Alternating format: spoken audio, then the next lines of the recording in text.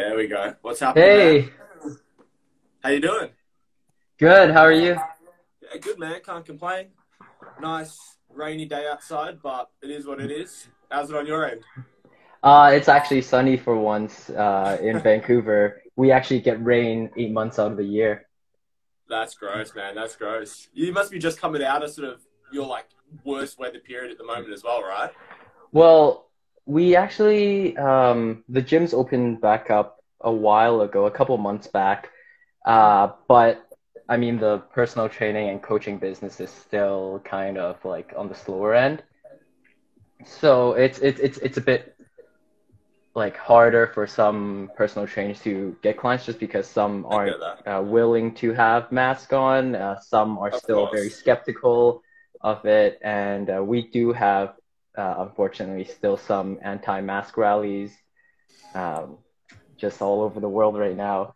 Yeah, it's a tough one, especially like when you don't want to necessarily have to like be divisive to your clients and go, all right, like obviously everyone's entitled to their beliefs and that, but it's tough when it ruins it for the whole because some people aren't doing what they should be doing and the like, and then it further perpetuates things taking longer to get better and better, and then you and your business get caught in the middle. Oh, for sure. And small businesses are suffering, of course, all over the world, actually.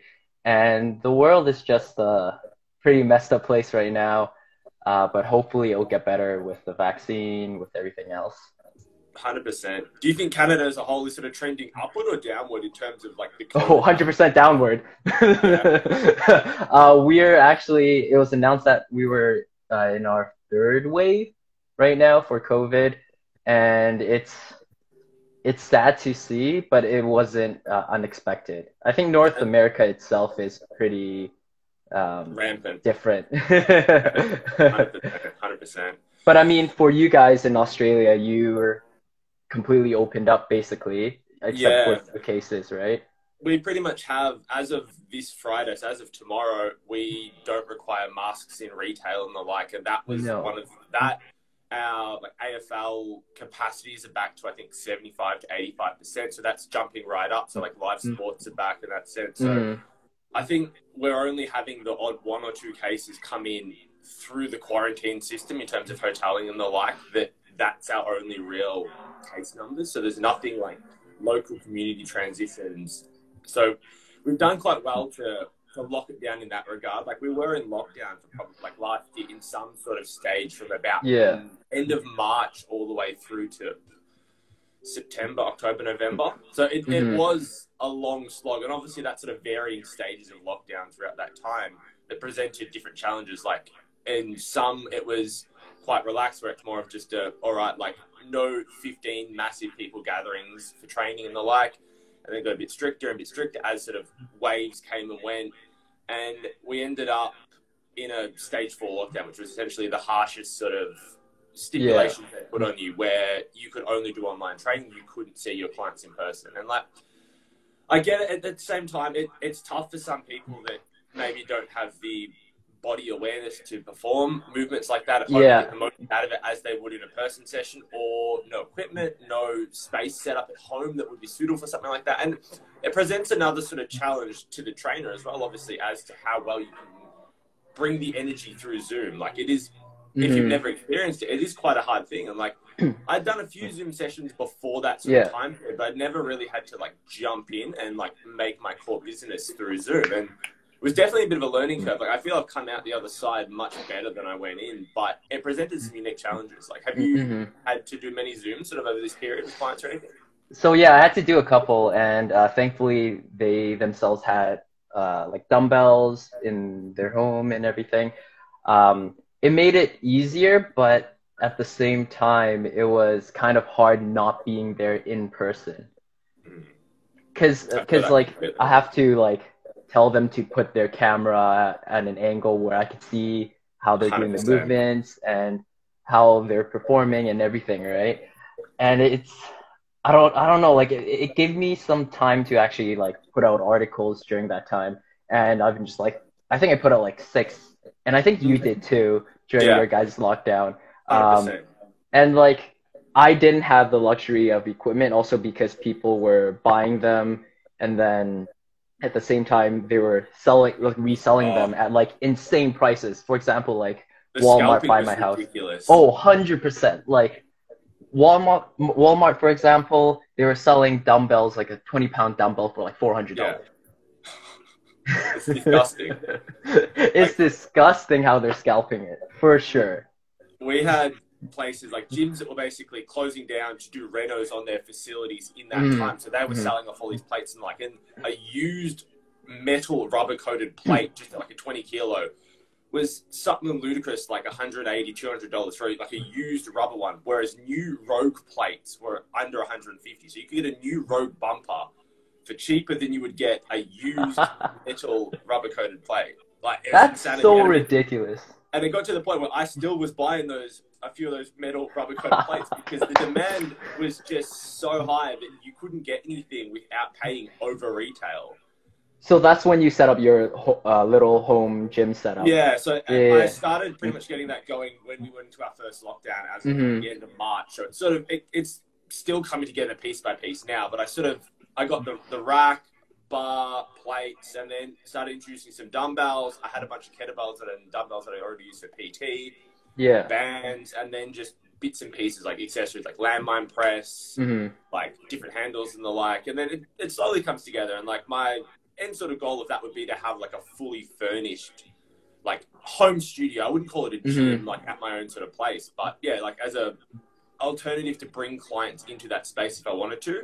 Oh, for sure, for sure. It's a little bit small, but looking more long term, that'll definitely be one of my goals, to make that space into something I can coach out of as well. So like it's all feeding forward towards that. So I don't look at it as I'm just buying it for myself, even if I'm just using it to justify the purchases. I'm using it for the clients as well.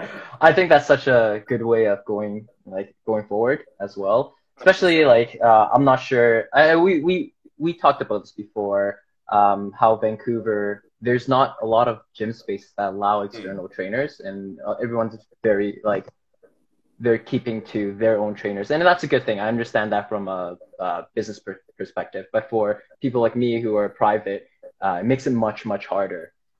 100%. And I'm What's not your sure. experience? Oh, Sorry? Oh, sorry. Like, what is the situation in Australia right now, or where you are in Victoria?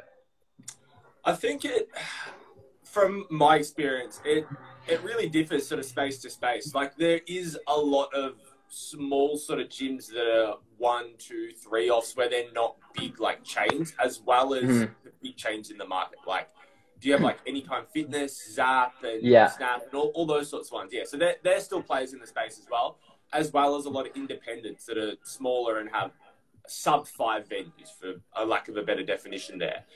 And it really depends sort of space to space. Like the gym that I was previously working out of had a sort of staff perspective on it, where I wasn't necessarily an external trainer. Like I worked for the gym.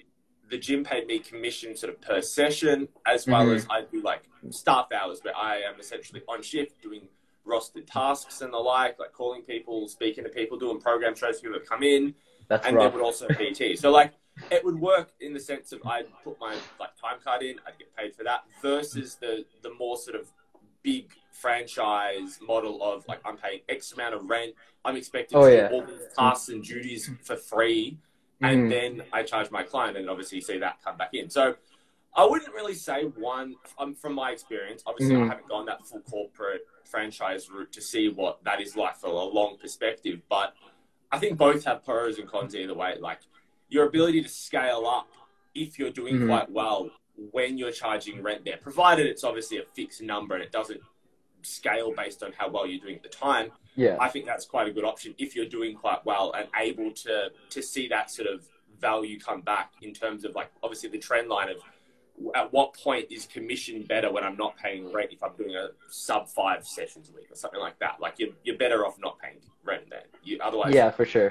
Paying $300-$400 in rent, you're going to be losing money. Versus if you're doing 25 sessions a week, you're probably going to do a lot better there than them taking say 50% commission or something like that. What about your experience? Yeah, what have you found? Because you've worked at a few different places, right? Well, it was all like private for me, like from the start, and I did try going to a big corporate gym one we have here is Steve Nash Fitness. But after the first day, it just wasn't for me. Yeah, Because elaborate. like the first day they told me to go on the floor and get five reference numbers, right? Or like try and sell PT. Like they, Yeah. oh sorry, not five, 10. And people there were less than happy to talk to me because when you have your earphones and you just want to concentrate Of and course, yeah, then work 100%. out, and like I basically had to tell them to like take out their music and then to say like, hey, can I get your number for da da da for this? And Yeah, then what's even worse is like they do a lot of calling to you, like to the number that you give them, yeah, and they I call like get once that. a week, twice a week, that sort of thing. Yeah. And it's tough because that sort of perspective, like the best selling happens naturally. Like Hmm. they come in, if they sort of are walking past the front desk and you like start up a conversation and let it Hmm. flow rather than, all right, you're taking your 45 seconds between your set. I'm going to come out, I'm going to pitch you an idea. You got your headphones in, you're going to kill that, you're going to kill your vibe, you're going to kill your set. And like, that's the worst possible time, in my opinion, to try and Yeah. sell someone on something. When they're in the middle of focusing on something, when heart rate's elevated, the last thing they're thinking about is probably buying personal training at Yeah. that time. Like we're not So all Wolf of Wall Streets over here. It's not I it's get not the that. easiest thing. And that's the sort of problem I feel with a lot of the industry in terms of it's Hmm. about the money. It's just about the money. Like Yeah. their reasoning to push you there is obviously maybe a little small portion of wanting to help the client and yourself, but Hmm. they just want bottom line. And like Yeah. obviously at the end of the day, that's what gets everything by, but it's not a good motivation to actually get that client. Oh, for Like trying sure. to expand your ability to help people and affect them in a positive way is a much more genuine reason. And like people's bullshit radar, like we'll be able to tell them when you were just trying to sell. Like you can see it coming a mile away. You got like a fresh trainer coming up to you, just going like, "Oh, like, hey, can I get your number? Like, I want to start your PT." And like, it's like, yeah, probably not.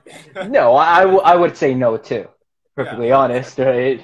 And that's exactly it. Like, unless you're really struggling, and then you see Hmm. someone that has no idea what they're doing, they're looking like deer in the headlights. Then maybe approaching them and going, "Hey, Hmm. like, I can see you're having some difficulty here. Like, can I maybe give you some tips?" That's Hmm. so much of an easier way to break the ice there than, Oh, for sure. "Hey, like, are you interested in PT?" Just deadpan expression. Just be a staring contest from there. Exactly. So tell me a bit about your background in terms of where you started with coaching, what sort of influenced you over your early days of whether you were learning to like train yourself and then blending that into your coaching, because obviously you got a bit of a sporting history as well there. Well, I guess let's start with during my teens.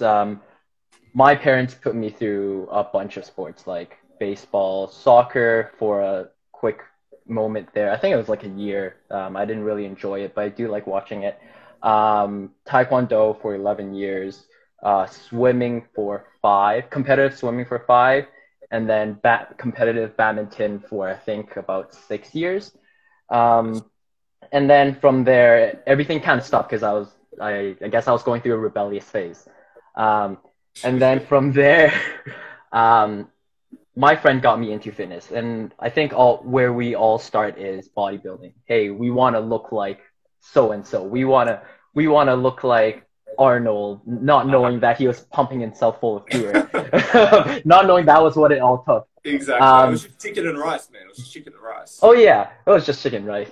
And after that, I realized I just want to lift heavy shit, right? And then I forgot. I think the friend who brought me into bodybuilding and told me about powerlifting. And I'm like, okay, you know what? Let's check them out. He showed me 3DMJ, Eric Helms, uh, Alberto Nunez, who still to this day is looking phenomenal for 100%. his age. And then I started learning from there, and then I started branching out in terms of looking for resources on how to lift more, how to be stronger.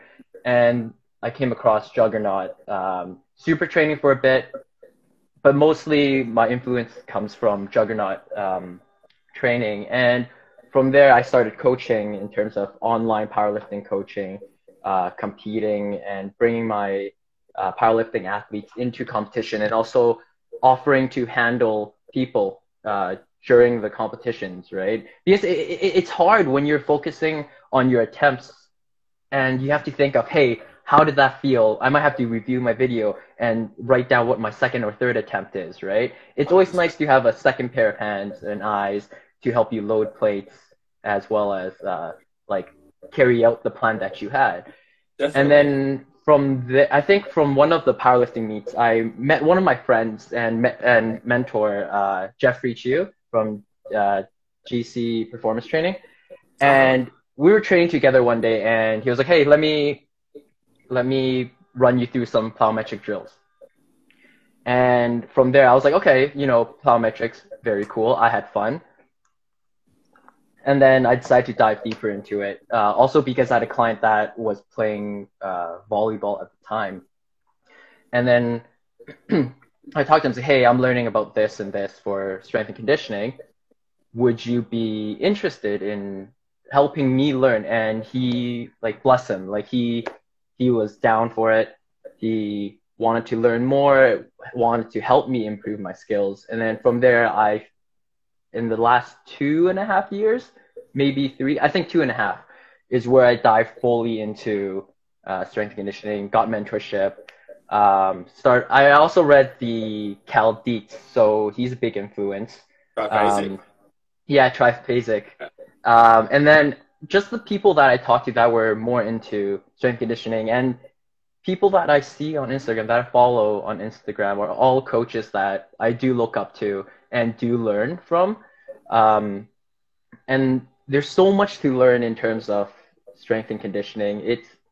It's not any more than just strength. Strength is more of a, I guess, base you build off to further reach the athletic goals and whatnot, right? It underpins a lot of other things, but isn't the only factor. Oh, for sure.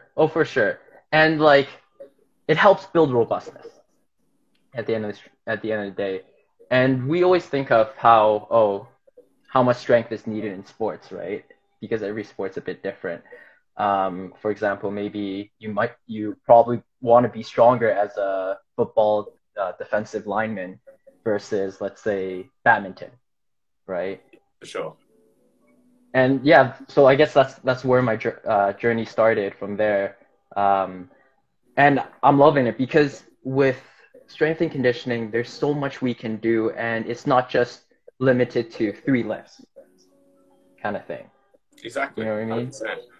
I think it's a very natural sort of progression your career's taken there in terms of like the early days starting at that very like bro phase that I guarantee almost every lifter goes through at some point in their sort of career, quote unquote, there. Oh, for sure. And then often that blends into the strength when you're like, okay, like I'm putting on a little bit of sort of mass here, but I want to see how strong I can get. I'm enjoying lifting more, and then you push that, and then at some point you snap your shit up and you get injured.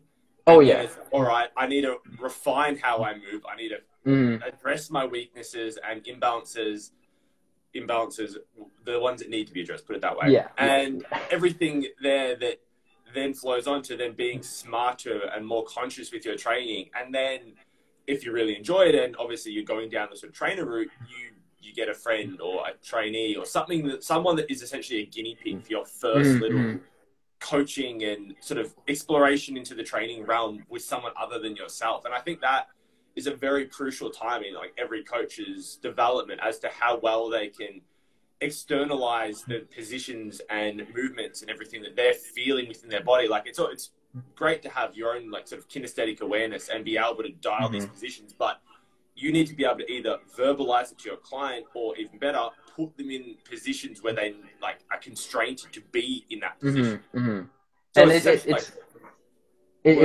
it's also like what you said about verbalization and teaching the clients, and one thing I learned through coaching was not everyone learns the same way, or let's say push the floor away, and like a cue, like everyone works with a different cue, or like how you explain it to them matters, right? 100%. And I think like communication at the end of the day in coaching is huge. That's why they're there. Like they could get the same programming from someone online that just gives them this printout doc, but it's how the execution and completion matters there with you that changes it all. And it's the sort of thing where working with a client for enough time, you start to understand how they think about them. I feel that you start to think about, you start to understand how they think about the movement, and then refine how you explain things to them. So for one of my clients who may struggle with like a good sort of hip hinge in terms of not locking their knees out or something like that, and when they want to hinge, they want to hyperextend, I might focus less on that hinge and say, all right, we're going to try and keep your knees over your feet, but put your bum back. Whereas I'm not telling you to necessarily hinge, but I'm describing in a way that you can understand the position better than me just saying, all right, hinge. To someone else that might be fine because they get it and they understand what it feels like to hinge. For someone else that with a different verbalization and a different constraint of position works so much better for them. But you can't tell that from day one on the job. Like that requires rapport with the client and a bit of time like working with them to really like understand and nut out there. And it's like the number of cues you give them too. Like you got to find one that really, really resonates with them too. And I find when you give them more than 2, let's say, is when they get completely mixed up. Like focus on 1 or 2, focus on 1 if that works, and then continue with it. And then once you get proficient at that, and that becomes more second nature to the client or to the athlete, that's when we start introducing something else. 100%.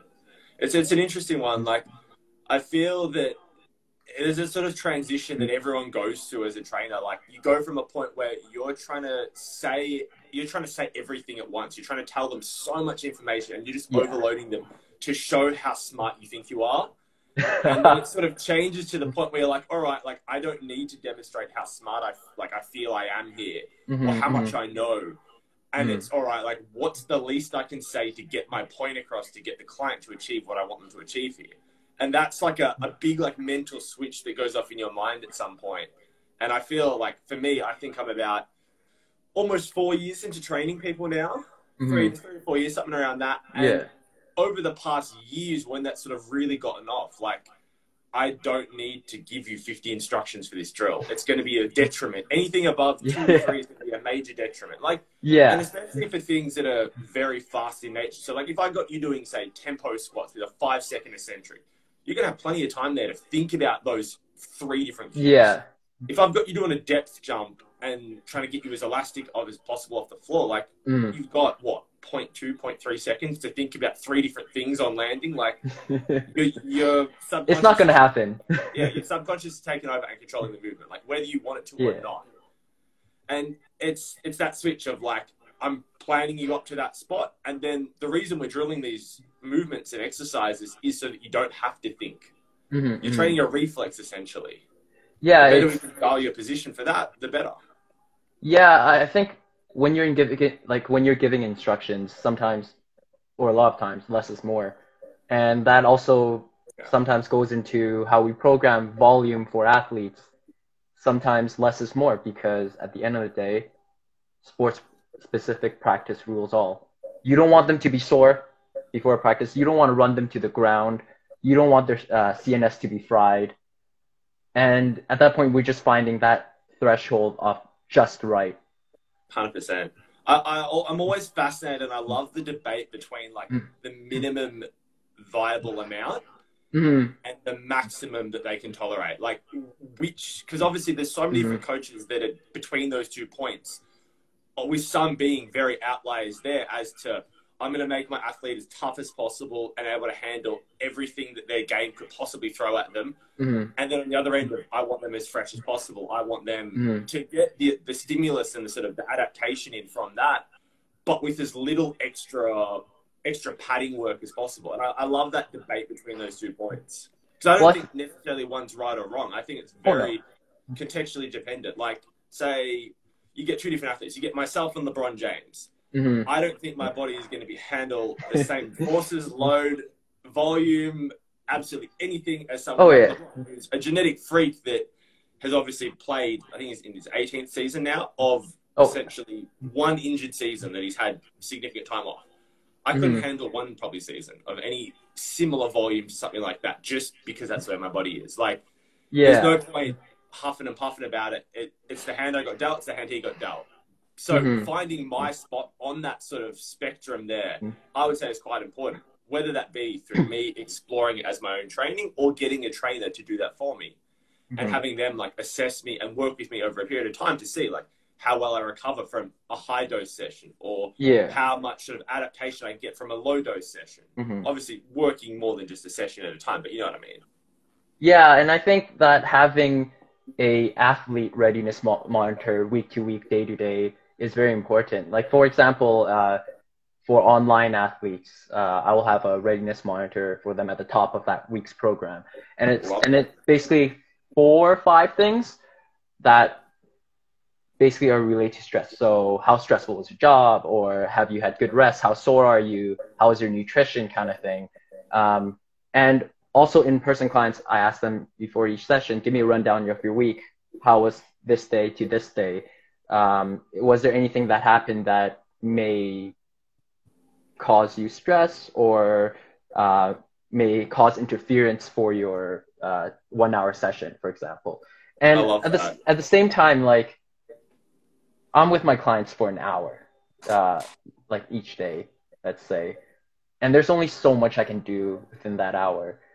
You just have to find that quality or that exercise that's the best bang for your buck, that's going to get you to where you want them or develop the qualities that you want, right? Hence, let's say barbell movements, compound movements especially are very important. And then maybe you can, if you have, like when you have extra, like at the end of at the end of the session, you can put in, for example, accessories that work on weak joints, weak muscle groups that the athlete has, like individually, or like a robustness circuit kind of thing. 100%. No, I love that. So tailing back to the sort of the readiness question there, like I think something that's just so underrated is just asking your client how they're feeling, like how your week has been. Give me, and it's sort of, even if I'm not necessarily prompting like how stressful was it, like if it was stressful, from my experience, they'll tell me. They'll tell me I've had a shit week. I've been absolutely under the pump at work. I've had extra projects, this and that, or I tweaked my back doing gardening or whatever it may be. Like, they'll generally tell you that because they don't want to blow it up just as much as you don't want them to be blown up. And you often can dig even into like the sort of the mental side of it, where obviously, physical stress is one side of it, but mental stress is harder to quantify, especially for some people that don't want to verbalize that as much. If I'm sort of poking and prodding a little, like you can often get a lot more out of the client than if I just go, all right, like bang, tell me everything about your week. This, that. And obviously it's very, again, client dependent. Like you got to know your client as to what they best respond to there. And that's what I feel. Once you can sort of, I mean, for lack of a better term, read them like that, it can give you so much more information than just at a face value that someone else might take out of that conversation. And I think to be a good trainer, you have to understand psychology. For sure. At a core level, and be able to, because you're working with a person as like a living, breathing person in the sense of nothing is linear. They might walk out and tear an ACL stepping off a step, but they've done 6 months, 10 months, 12 months of amazing prep before that, hitting all these PBs, and then just something happens. And like, how well you can roll with the punches there is so underrated. And their ability to just keep going. Yeah, and it's important for like, let's say programming as well. Let's say that was what happened to your athlete. Let's say a small ankle sprain or whatnot, or you just need that backup plan in your programming that can still give them that stimulus you wanted for them through the program. And also, it's important to know, like, to understand how to rehab them as well. In a sense, rehab movements are basically strength exercises 100%. that are it's all on the same spectrum. Oh yeah, and you want them to go past that. Obviously, you want them to rehab, get, let's say, an ankle stronger, and then maybe, hey, let's start doing squats or calf raises, and then slowly progress them into a higher velocity movement. For sure, for sure. It's one of the big sort of things that I put into my training. Like I work with a lot of Gen Pop and some athletes as well, so I'm sort of split between the two, which I think I personally enjoy as everyone provides like a different challenge there. So what I do with a lot of my athletes is the same sort of core work I do with a lot of my Gen Pop. It's obviously just scaled along that spectrum there as sort of different points. So I might do some shock drops or like depth drop jumps sort of with my athletes that I might just do some lighter intensity like box jumps or small depth drops with my Gen Pop. But when an injury occurs, like it's pretty much the same across the board. Like you've had some sort of tissue go through a traumatic event and you need to progressively strengthen it and load it up to the point where it's able to handle sort of a super maximal amount of force or speed or whatever it may be to what injured it. So my personal opinion is trying to get that tissue to a better spot than it was when it was injured. And often a lot of the time when, say, someone goes to the physio and they give them the work to do and the like, and that gets them on that same path, or they only do one side. And that's sort of a bit of a gripe I have, like, all right, I've hurt my right calf or something like that. And then, okay, I'm doing all these strength rehab, work on it, focus on it, and then that gets better than ever. But then my left has essentially been neglected for however long of a time frame. And then that goes. And that you see that quite commonly with more major things like MCLs, LCLs, ACLs. I've heard of a lot of anecdotes as well as seen a lot of examples of someone coming back from one and then doing the other quite shortly after that. And it's tough when it's something that traumatic because obviously that takes so much energy, so much time to get that back to capacity that the other side can often detrain quite significantly and atrophy if it's not given the same attention. And then it becomes that time sort of economic like equation where, all right, I've got an hour with you maybe 2 or 3 times a week. Like most of my clients do 45-minute sessions at the moment. So again, cutting that down even more where I might have someone twice a week for 45 minutes. And like, all right, cool. I've got to try and train everything possible here. Realistically, I'm probably not going to train everything possible. No, definitely not. Prioritize what do you need most right now? What have I not done in the past week to 2 weeks sort of period? All right, this, and this. All right, we're putting that in today. Okay, what else do we have time for? Like maybe one thing. Okay, what would benefit you looking at where you are now and what tissues are not happy? What sort of joints aren't moving too well? Like what can we clean up with a little bit of small accessory work there? And that's the thing that you don't really get taught to do coming through sort of university. Like I went to Victoria University and did like an exercise science degree. And obviously that's a lot more of the science side of it, understanding like physiology, anatomy, biomechanics, etc. But very little on actually training people.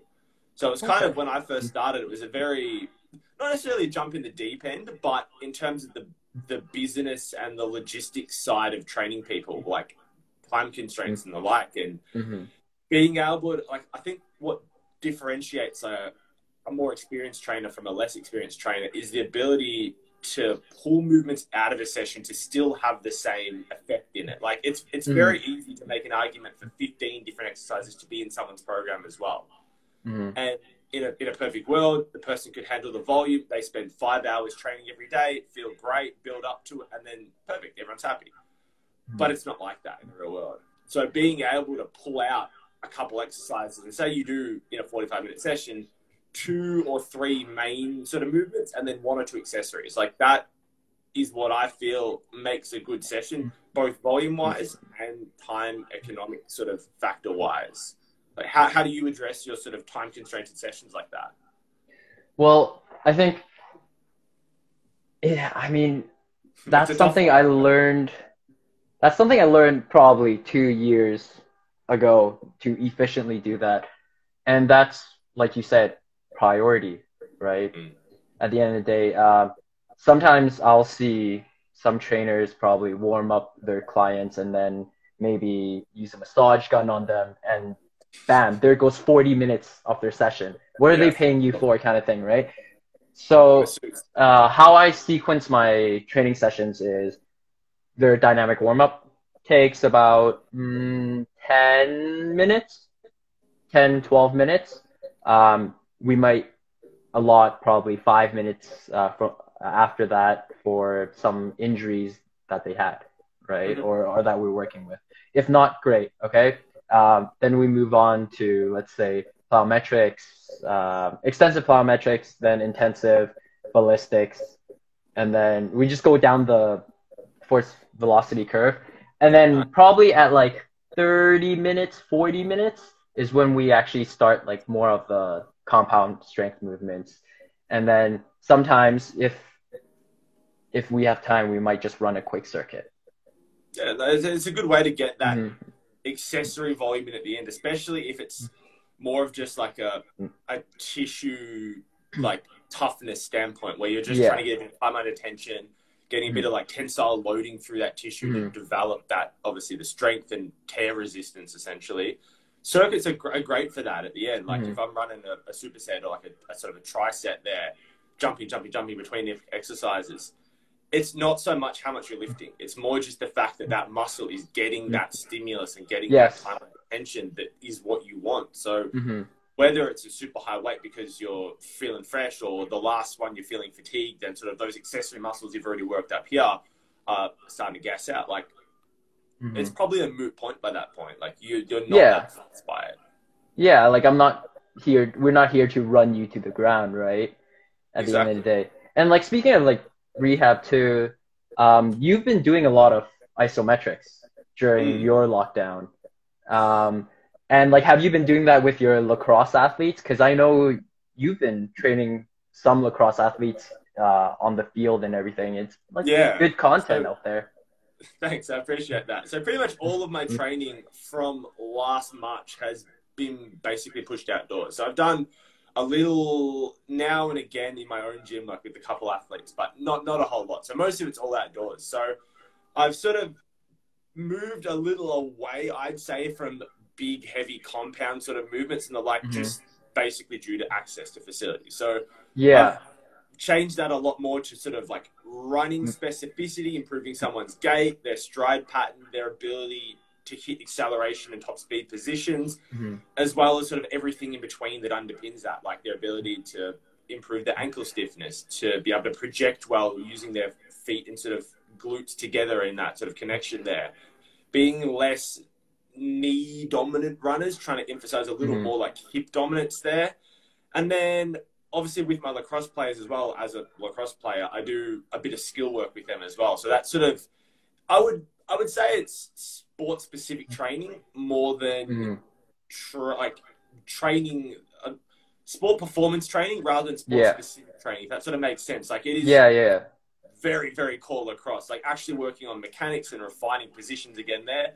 The same approach I take to the running of like improving their stability, improving their ability to execute each position, and the sort of attractor states, as Stephen Jones said. Great follow if anyone is interested in sport-specific training in that sense. And that's someone I'd say has influenced a lot of my thoughts in that regard as to how to break down position. So he's obviously very big into cricket, but the approach to his training of that sport is quite interesting. And like I feel I've taken a lot from that and implemented and seeing good results. So like I've got players that were sort of special teams players where like they are not necessarily just goal scorers. They have other roles as well, like a face-off. It's a playing up and down midfield, and they've all started to come quite a far way in the say the past year where I've been outdoors and working with them.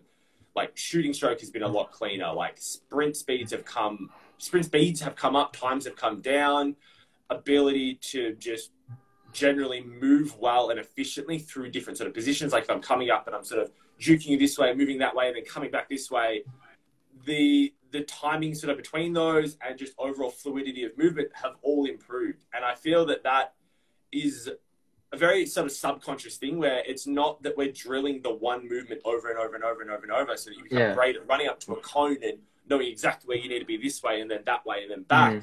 It's more so giving you the foundations of those positions so that you can react when you need to. So, you know, in a live drill, like it's all great to be able to have this pre-planned route out, but it's not going to be like that. And it has a carryover to a very small effect compared to understanding the core positions and being competent in them to then self-organize.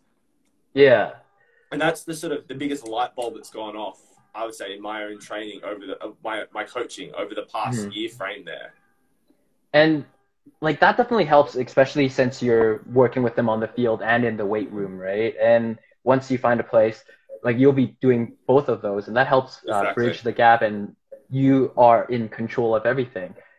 But then at the same time, being when do you draw the line from a movement being too specific or too innovative? Because we've both talked about some coaches out there that are too specific in that sense. 100%.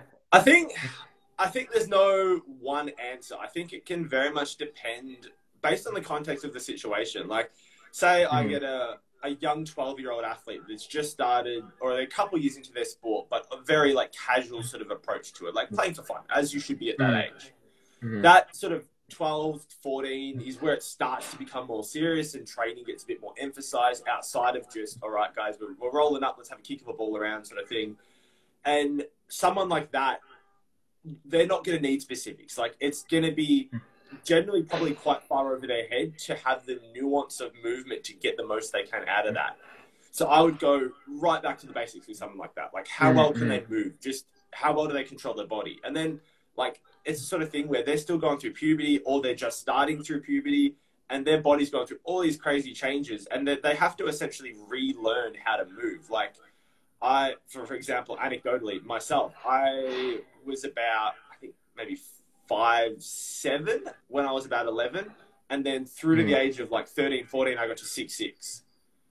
So during that time Lucky guy. period, like, yeah, Yeah. the growing was a bit painful, but it is what it is. And going through that period though, like I essentially had to relearn how to move. Like you put on like a foot and a bit of height Yeah. and the whole body's changed so much. And my coordination through that period, I felt took a turn for the worse. Like I was more coordinated before and then after when I learned. But during that time, like if I was doing the specific sort of lacrosse things I'm doing now, like I Mhm. wouldn't have got much out. I might have got a little out of them, but I Yeah. may as well have done the basics and saved the advanced stuff for later.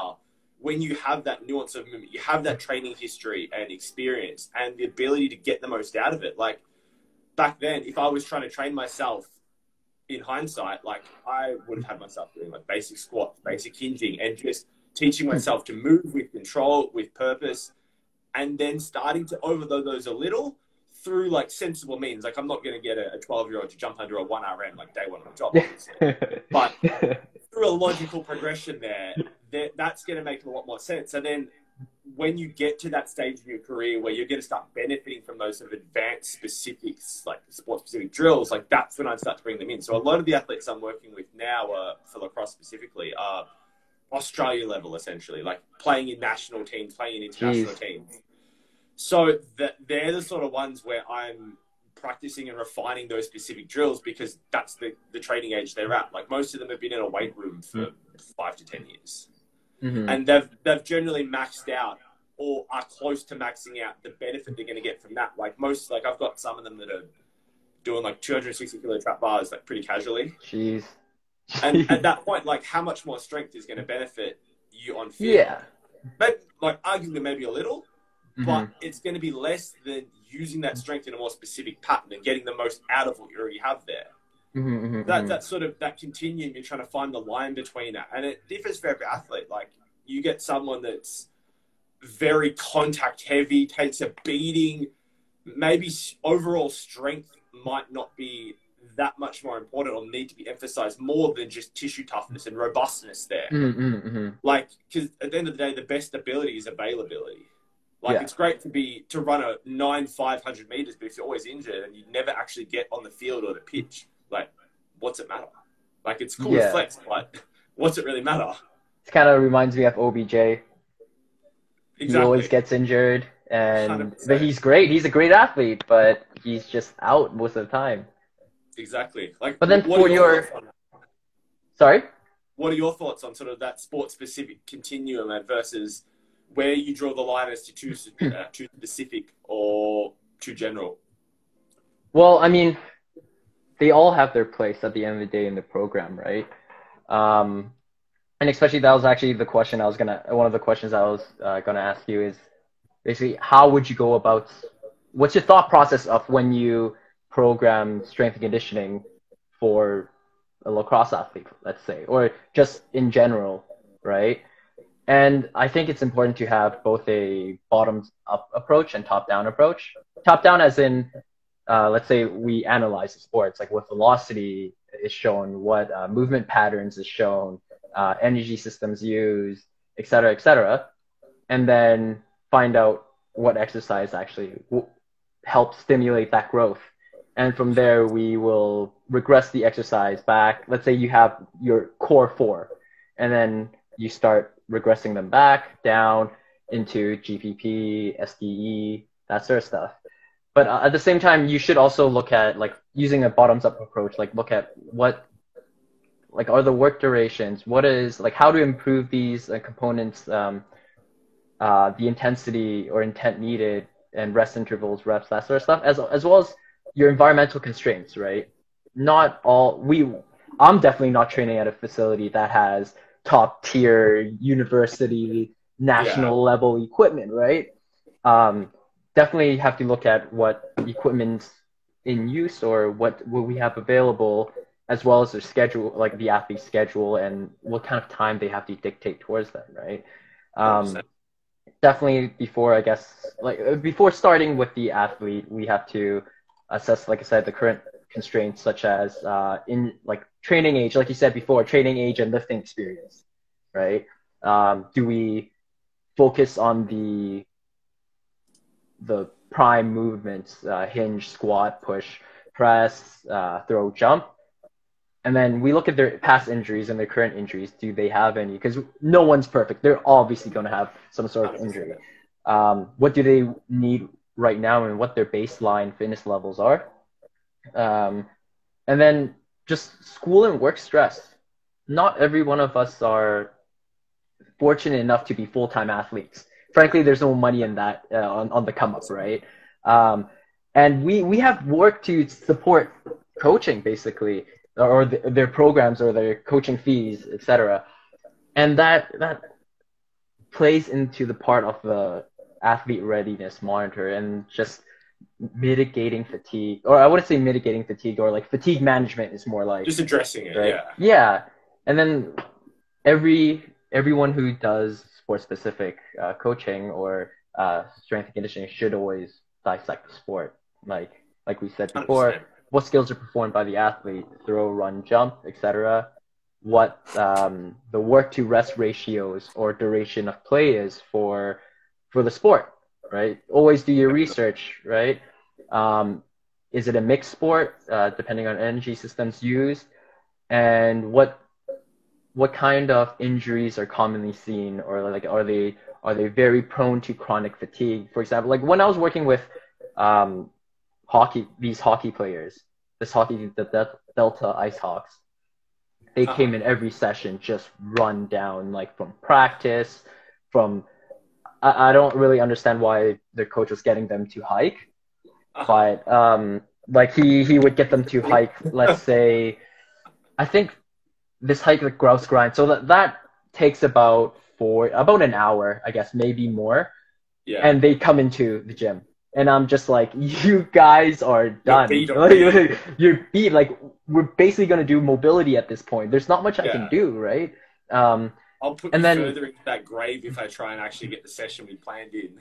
Yeah, and like a lot of these people, you have to look at, like I said before, the special considerations of sport. Hey, is the injury of a shoulder injury very common? Is concussions very common, right? Then you look at basketball, one in two have patellar tendinopathies. Yeah, for sure, right? And then so we have to program around these and also build up their tolerance in that area, and like strength, robustness, that sort of stuff. And also after that, we will look at improving components commonly seen in the sport, right? We can use a classification system to identify what components need, a top-down approach, like I said, for the training stimulus, right? Just to help with the learning curve as well. So like I wouldn't get you to do, let's say, a sumo deadlift and then somehow transition you to a power clean. You know what I mean? Yeah. Like we want to make logical progression sense. Yeah, for sure. And you can't just throw them and say, hey, just do a power clean. And we also got to look at the movements or the exercises technical aspect. So how hard is it to teach it? Do you have the time to teach it before their season starts? Or can you And use that that's a time big you've been... with Olympic lifts as well. Oh, yeah. Oh, yeah. Big And Olympic lifts. teaching big lifts is hard, but it's beneficial if you have the time, right? Exactly. It's all the time And then, economic sort of perspective there. for sure, time management is key. And you and I have talked about variations, right? At the end of the day, in strength conditioning, one of the biggest lessons I've learned was you don't have to squat, You don't have to do right? anything. You don't have to do anything. It's liberating. Exactly, right? It's mind blowing. And the thing is, we just look at why or what stimulus do we want, or why are we doing this? Let's say the back squat, for example. We want lower body strength and then power, right? You can get that through split squats. You don't necessarily have to do a back squat. It's good. It's a good thing to learn, Exactly. and it's a great compound. It's a tool in the toolbox. Exactly. At the end of the day, there's so many roads to Rome. 100%. 100%. I agree entirely. Even going back to your sort of perspective of like distilling top down and sort of bottom up, like, pretty much exactly the same sort of way I approach it. Like, what does the sport require from the athlete? How well does the athlete currently match up to the sport? And then sort of everything in between there. Like, like factoring in sort of the desired adaptation where no movement has to be done. Like, you can make an argument for almost anything to some degree. Some a lot more viable than others. Like, if I wanted you to become stronger through a squatting pattern, okay, maybe something like a back squat, a front squat, a split squat is going to be better than you doing single leg isometric leg extensions. Like, yes, it's training your quad. It's probably not going to have you gaining like progressive strength as much, but it'll do it either way though. So it's the sort of thing where, like, in a specific context where maybe someone injured their other leg and this leg's quite pissed off, like that might be the best option for that day, week, whatever sort of time period it may be. So I try to never rule any exercises out there as like bad or never to be used. Like, very early in my like coaching days, you hear all these stigmatizations of like, oh, leg extensions are bad. They give your knee shear force, and they don't like shear force. And it's like, okay, maybe why do they not like shear force? Because they can't tolerate it. Okay, so we work better at getting it to tolerate it, and then we use that exercise that was too much for you at the time to then progress it. And it just cycles. And then that goes back to like the robustness thing there of, all right, so for a movement, instead of strength, we might be looking for time under tension, like tensile loading, specific position demands, like the ability to perform a good Hoke contraction. And all of those are different sort of context pieces to base what you're choosing the exercises for that person around there.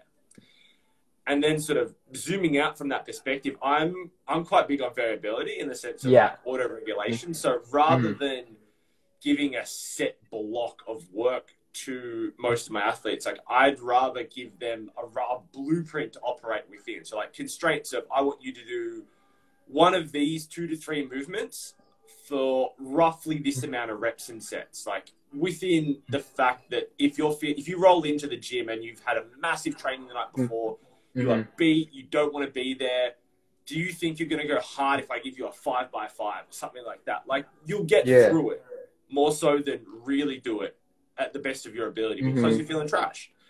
So say if I gave you up to a top set of 5 where, all right, if you were feeling great on the day, you might add an extra 1 or 2 in there to get to that top, or you might do another one at the top there if it's an option. But if you're not feeling good, you work up to what you feel was the perceived exertion level or the rep count amount or rep in reserve, depending on what I'm using there. As the metric for the top set there. So it's regulatable in terms of how you feel. And that's the sort of thing, like, especially through the season, to balance how much maintenance we can perform versus how well they're sort of performing on field and the state of their body throughout a long season. Like, most sort of sports seasons here are something between 18 and 22 games, most of the time, around that.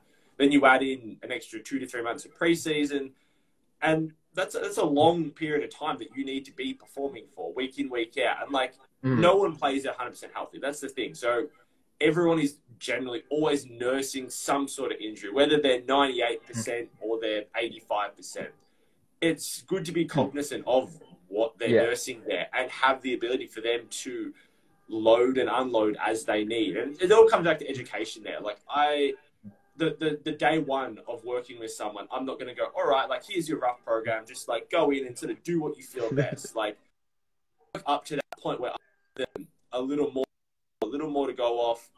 And then as they're sort of getting more familiar with it, they start to understand what we're trying to achieve and how we're trying to achieve it. You give them a little bit more leash. And then all of a sudden, they're not programming themselves, but they have enough awareness and context to be able to make an educated decision there. And obviously that takes time to get to, but that's the sort of spot where I feel like I'm trying to essentially empower the client, empower the athlete to be able to take their training and their ability to push themselves to the point where it needs to be. So again, going back to knowing the client and understanding what motivates them and what sort of cueing and stuff works well with them is very similar to how they motivate themselves. Like if I know that the thought of going back on field is what motivates you, I might try and poke and prod at that and go, all right, like this is something excellent to do at home as a movement, rehab, mobility, sort of just general antitoxin work for the body. This is why you should do that, and phrase it one way. Or for someone else, it might be, all right, like think about this injury you had previously and the niggles are starting to come back for that same issue. Like, you should address that before it gets bad. Like think about how bad it was when you're injured. And obviously that's not putting it in a good light, but if that's what motivates them to sort of give them a kick in the ass essentially and get moving, I say it's a net win. Yeah, and I think like we said before, coaching is all about communication, and it's important for the athlete or client to see why they're doing this, right? And obviously, like at the end of the day, if they don't like this movement, I also tell them this, like, look, if you really hate this exercise, let me know. If you really hate doing this, let me know. There are other ways we can do to achieve it. 100%. Right? As long as it's not just because it's hard. No, yeah, exactly, right? Like I told him, training isn't going to be easy, but I'm also not going to run you into the ground, right? Like my goal here is for you to improve and make you better and not have you crawl your ass out the door and then can't drive home kind of thing, right? And that's where individualism comes in for programming, and I think that's just so important. And if you want the most out of strength and conditioning, or like if you want the most out of an athlete, right, is that communication too of the RPE, the readiness, the if you like this, like I don't want you coming into the session hating it, right? Yeah. Because at the same time, that's also client retention too, right? Like I don't want you to come in with no. You gotta make it a fun experience. Exactly, right? And thankfully, like there's some athletes I work with that are very, very self-motivated, and they like what they do, right? They seem, and for a lot of people, it's seeing improvement, seeing they're able to do this is that push, and we don't need to do anything like that. But it's like you said, it's about the client psychology too, right? Like knowing what makes them tick, kind of thing, what makes them push a bit more, right? And I think it's great to have that kind of homework you give them, like, oh, hey, maybe do some isos at work, do some bodybuilding at home kind of thing. And this is why you're doing, this is what it's going to lead to. And this is the benefits you're going to get. Do you want to get stronger? Do you want to hit harder? Do you want to throw faster? Do you want to jump higher? Do this. Do you want to stay healthy so we can jump higher? Hey, maybe extreme isos might be for you, right? Exactly. And like, and then, go ahead.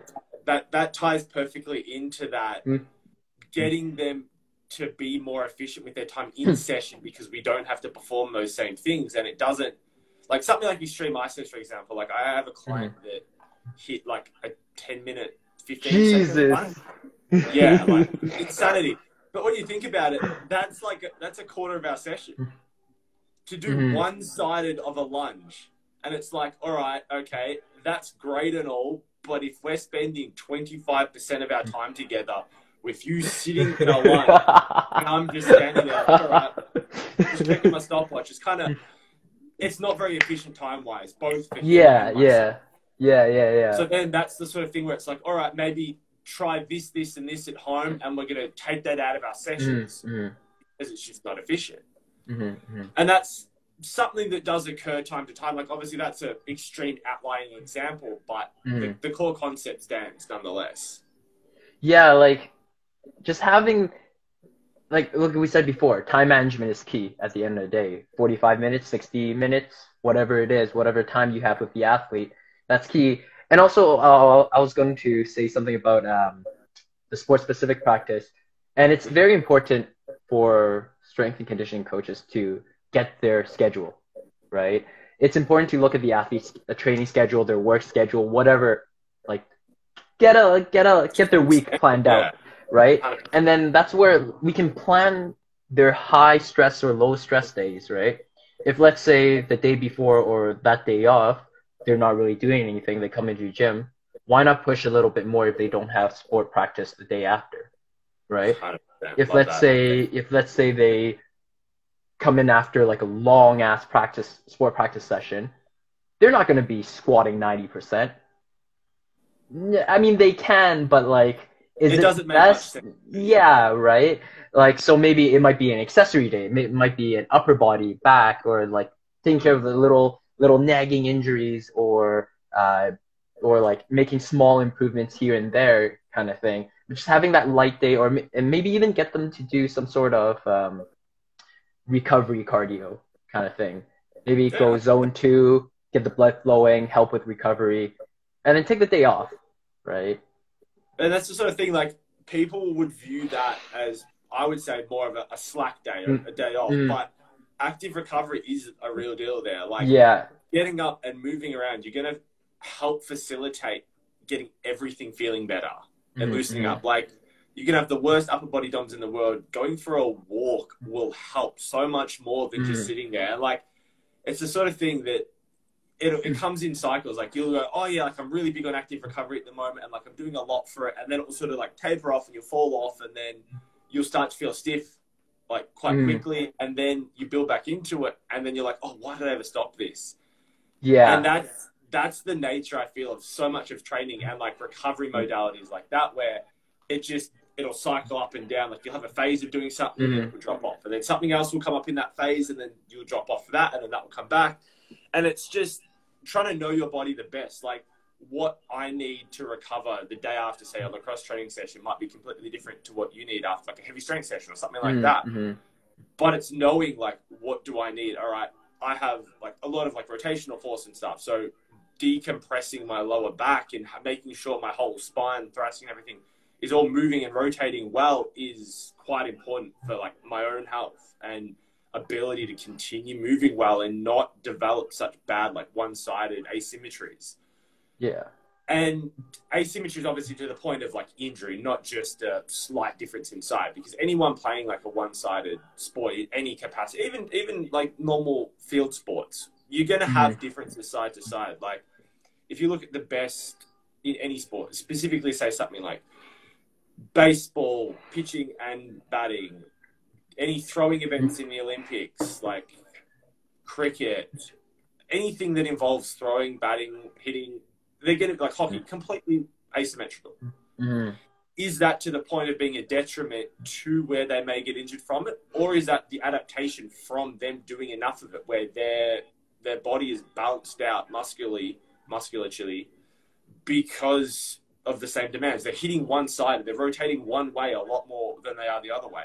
So their body's basically just adapted to handle it.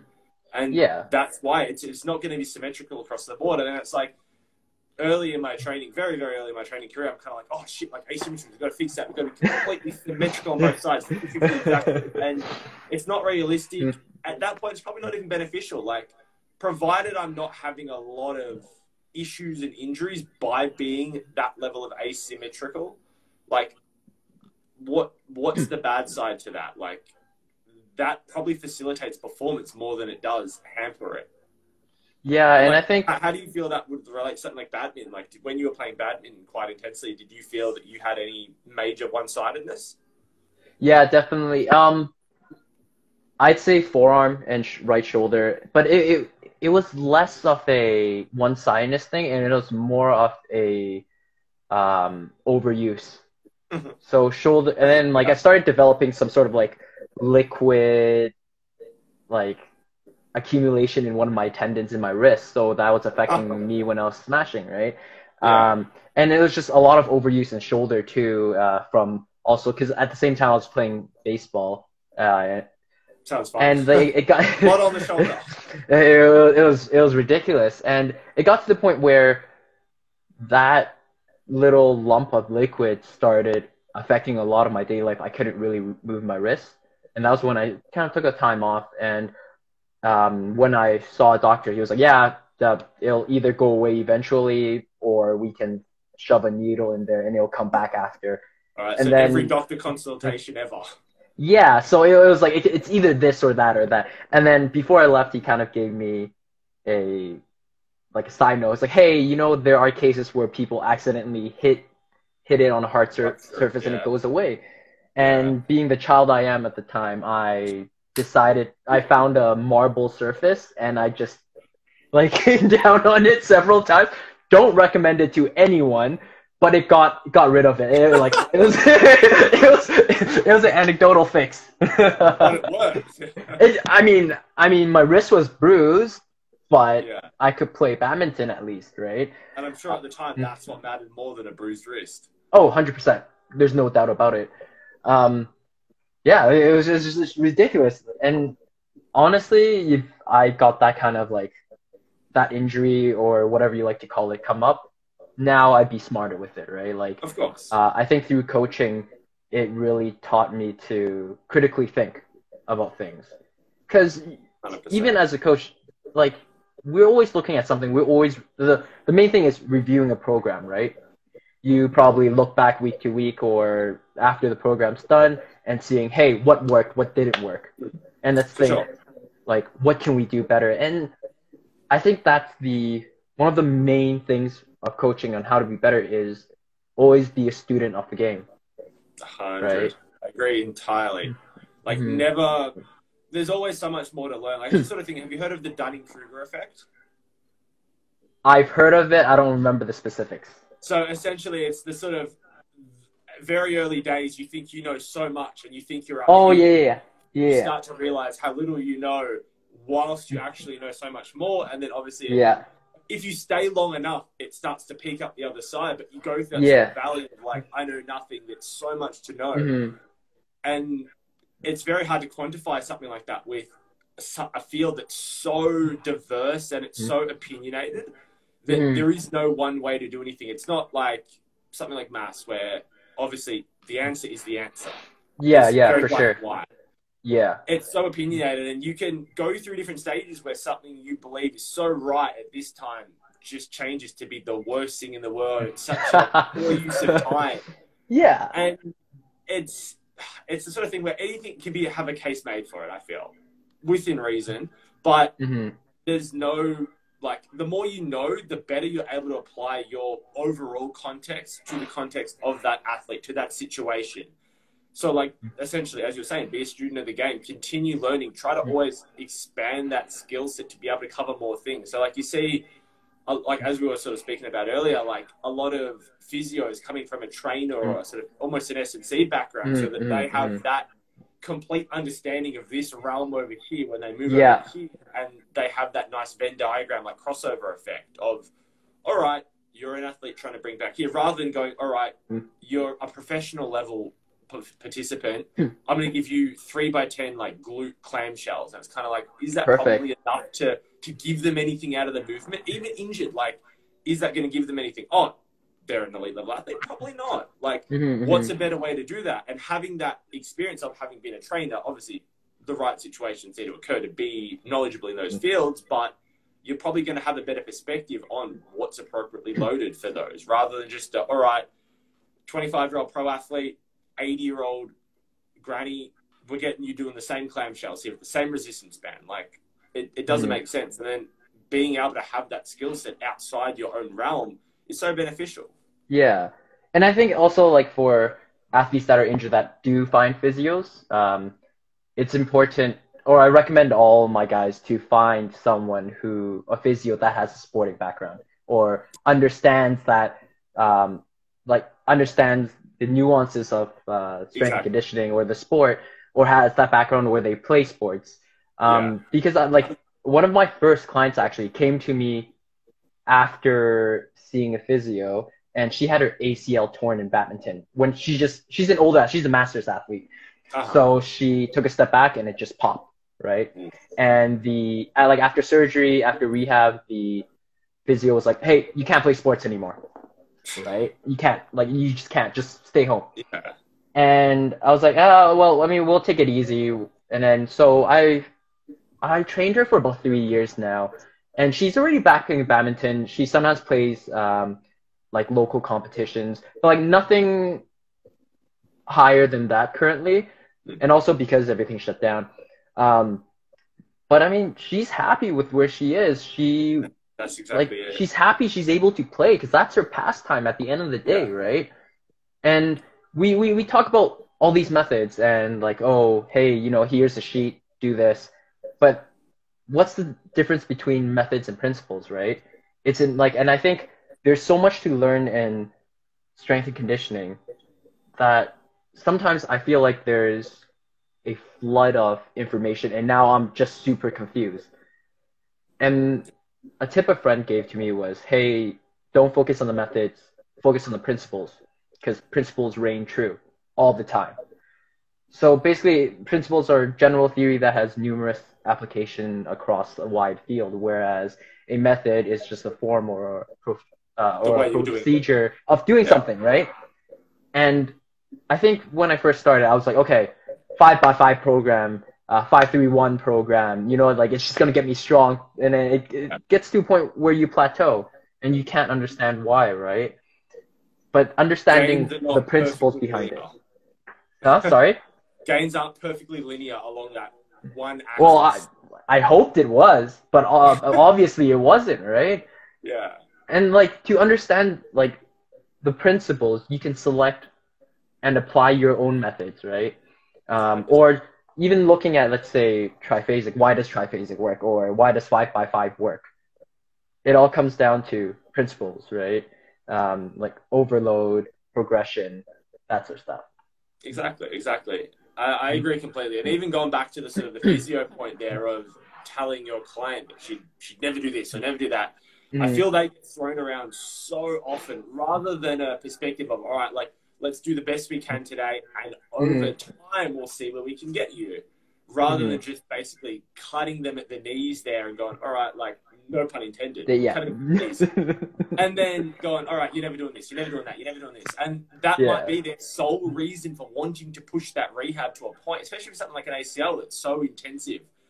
That's their reason to try and get back from that, and you're essentially just cutting them before they've even started there, I get that you don't want to give them false hope, but it's a gripe I have with a lot of allied health like that they don't give them a sense of take the control of your own destiny there. Obviously, your body's limited with what it can do. Everyone accepts that. It kind of, but at that point in someone's life, especially if she's a master athlete, I'm sure she'd understand that. Yeah. And just do the best you can, and then day by day, the results come. It's going back to sort of what we were speaking about the other day in terms of on my Instagram, I asked what would be some advice that people they wish would have given them to themselves 5 years ago, and a few of them were essentially that same sort of point of just because you aren't good enough at something now, whether it be a skill, whether it be rehab movement wise, whether it be profession wise, just keep working, do what you can that day to get closer to your goal, and discouraged. You have the goal, but you don't get there in one day. You take definitely not. action, and over time, those small steps, like climbing a staircase. If I try and jump 15 stairs at once, it's probably not going to go well, and I'll probably bust my face up on the stairs. But if I take one at a time, I'll get there, albeit slower. It's weighing up there, how realistic is it to get there in this time frame? And that's why we plan out our programs in cycles, right? Micro, mesos, right? Macro cycles. Because you're not going to be jumping straight-legged box jump 40 inches in one day, right? You're going to work towards it, right? You trip and smash your face, 100%. Yeah. right? Exactly. But at the same time, like you talked about the advice that you wish that you were given Mm. 5 years ago. What were some of the? Do you mind sharing what some Yeah, for people sure. have said? Yeah. So the best sort of four that I've distilled them down a little because there are a few essentially saying the same thing, but that Yeah. was sort of number one there. Just because you're not good enough today, like keep Mhm. working, don't get discouraged, take daily action. Number two was around the main theme of just mastering your craft. Like dive deep into it. Don't sort of settle for second best. Like don't feel Mhm. you get to a point where you're content. Like obviously Yeah. not as easy as said as done, but the same principle there of continue working, continue learning, like keep trying to improve yourself. That's number two. Number three would be to do what you really want to do. Like there's only so long in your life that you have to Mhm. do the things you want to do. So why would you not do them when you can and go after your quote unquote dreams and the like? And you Mhm. can always take that boring job or study again or whatever it may be later in life. Like it's never too Mhm. late in that regard to redefine your profession, your hobbies, whatever it may be, whether they blend together as a hobby and Yeah. profession. Yeah. And then number four is so those are also three bits of opinion on life and the like. The Yeah. fourth one here is more training related. And essentially, it's just recover as hard as you're going to train. Oh, Like super focus. overrated. Recovery. I mean, sorry, underrated. My bad. I think people look at recovery as just like, oh, okay, just a side thing, right? No, like nutrition, sleep, mobility stuff. It helps you recover, and it's not just okay. This hour I'm gonna put it into the gym. I need to be doing my homework kind of thing in a sense, 100%. It's a good so way to that I'm good. able to come back into the gym and give 100% and be better that day than I was yesterday. Exactly. And then that's sort of a 1A, 1B where it's recover as hard as you're going to train and focus less purely on the amount you're lifting, but how well you're moving while you're lifting as well. So that Yes. could expand from just a singular lift to a whole philosophy as at the Mm-hmm. gym, in the Yeah. weight room, on the field. Just how well you're moving matters as much, not if not more, than just what you're lifting. Mm-hmm. And those sort of they go hand in hand there. Of a lot of people, like I can understand the perspective of say someone going David Goggins-esque, where it's like I'm gonna beat myself to an absolute pulp to see how much I have, to see what I'm made of, like to essentially know myself better.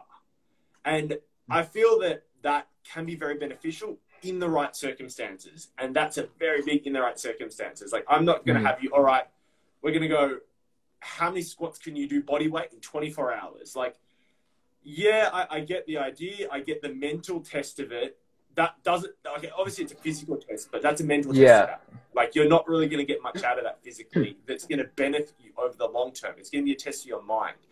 So it was quite interesting. I saw that, again, David Goggins did Yeah. something he called a 4x4x48, which is essentially 4 miles every Mm-hmm. 4 hours for 48 hours. And then I saw a bunch of people essentially putting up their times and How do you scores. sleep?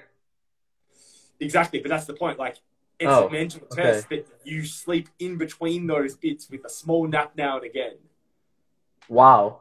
Yeah, so That's it's quite extreme. So you're not getting much out of that physically. You're going to beat yourself through that time. Your recovery drops off a cliff, but it's that mental test to see what you're made of, like to Yeah. know yourself. If you know yourself, you know your enemy. Like Mm-hmm. I think that's Lao Tzu or something like that.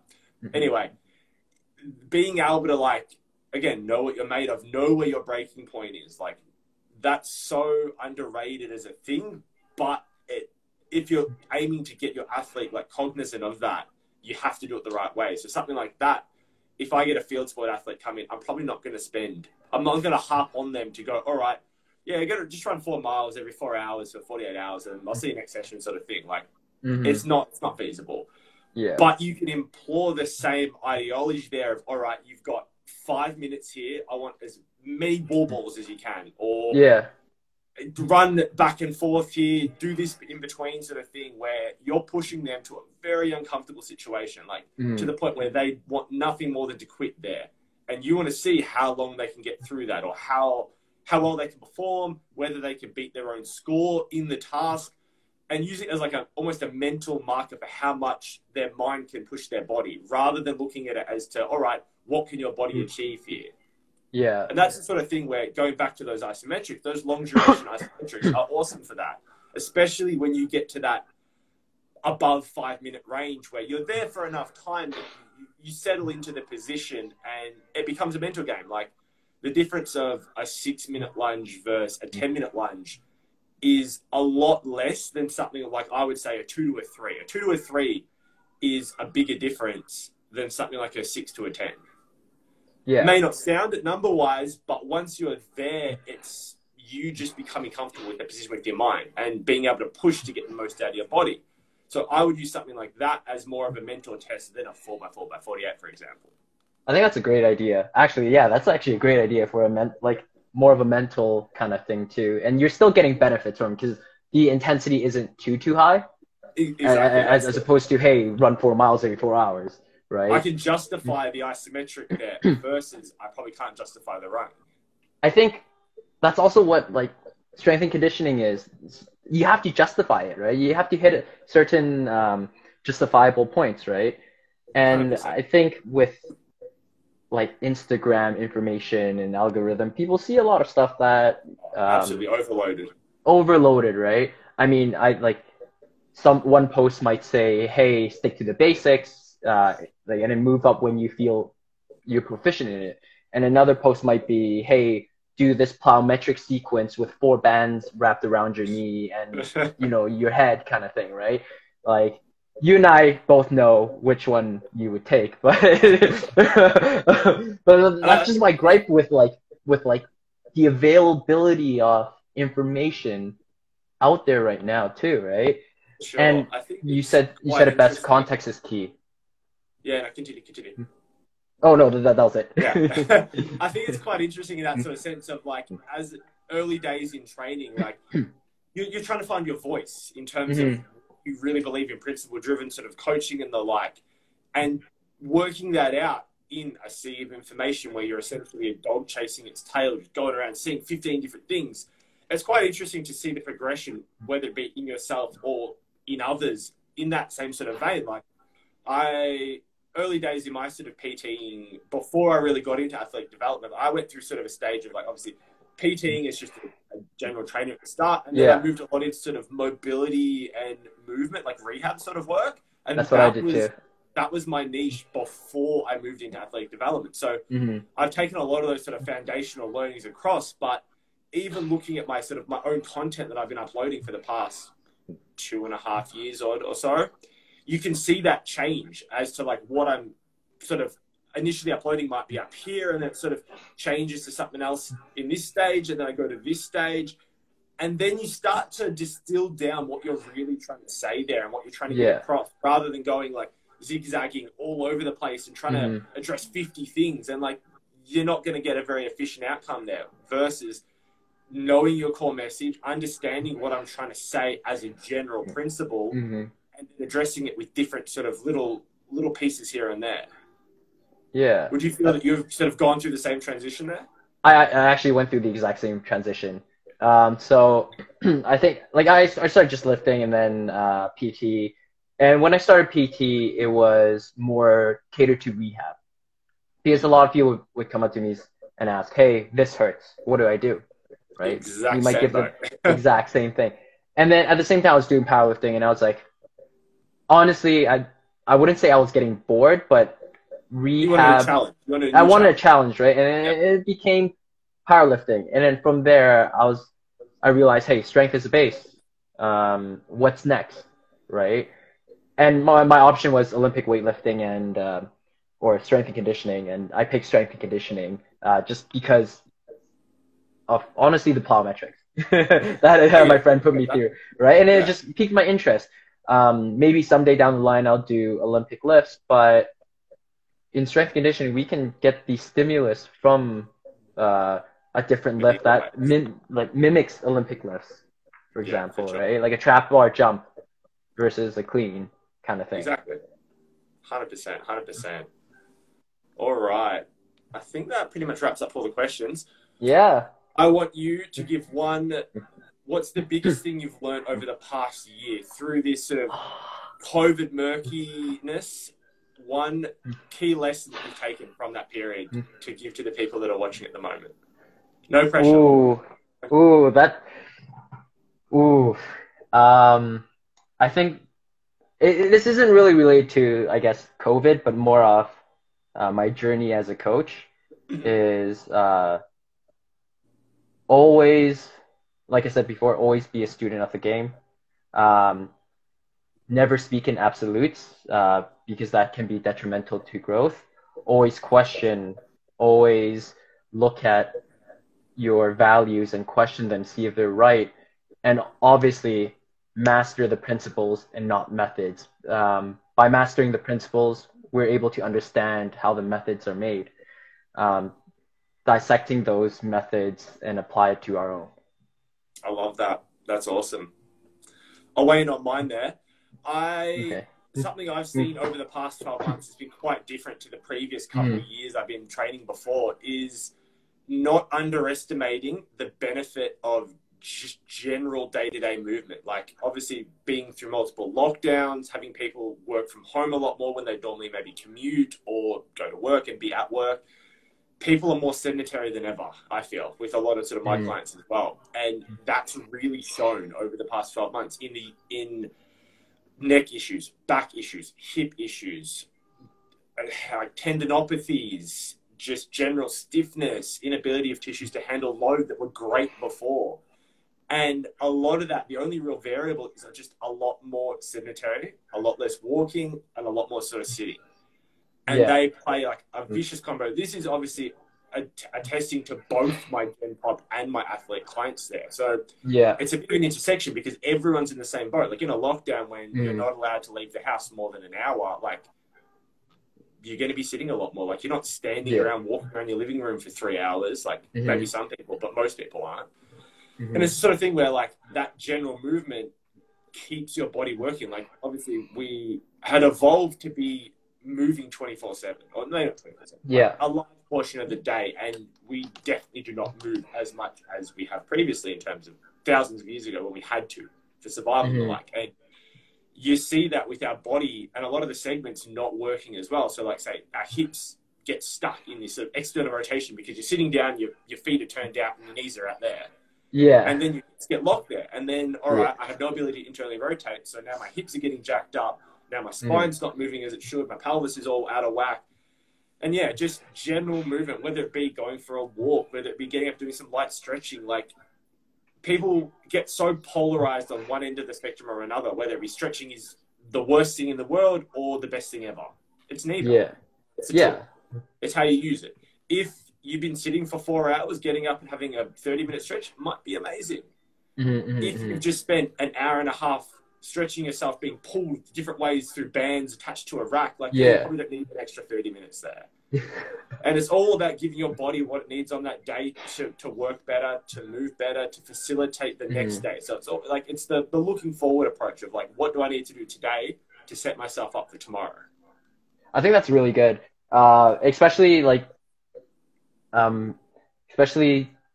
using the variables you can control at hand. Because, like I said before, during COVID, you did a lot of ISOs too, and just whatever you had at hand, you had to be creative. But then you were still looking at you were still using the principles that you've mastered, and hey, maybe it might be tempo work kind of thing, or like speed work, just how fast the bar speed moves. Because I remember seeing that on one of your posts. Yeah, I got an accelerometer that I was using a fair bit as well. Yeah, well, not everyone has that. But like being creative and making sure that you can manipulate what you can, do what you can to create some sort of stimulus, and just like you said, generally move around. Hey, maybe do a mobility flow. Find something online, do a mobility flow. Like it's just going to work you towards, and get that habit and bring it into when things open up, up again. And with games going on, hey, maybe athletes can do it on their day off. So they'll feel great coming into next session, into their next practice, and they'll be performing at a more efficient level. I agree entirely. Well put. Very well put. Well, I think that about wraps us up. That was a good block there. Great conversation, man. Oh, thank you. Like, No, thank you for having me. And if you're down to do another one, I'm down too. And 100%. hopefully, once flying gets safer, I can make a trip down to Australia, and Love it. then Love it. we can do something. Definitely. We'll do something up. Hopefully, I've got Yeah, a venue going by then. yeah, let's do it.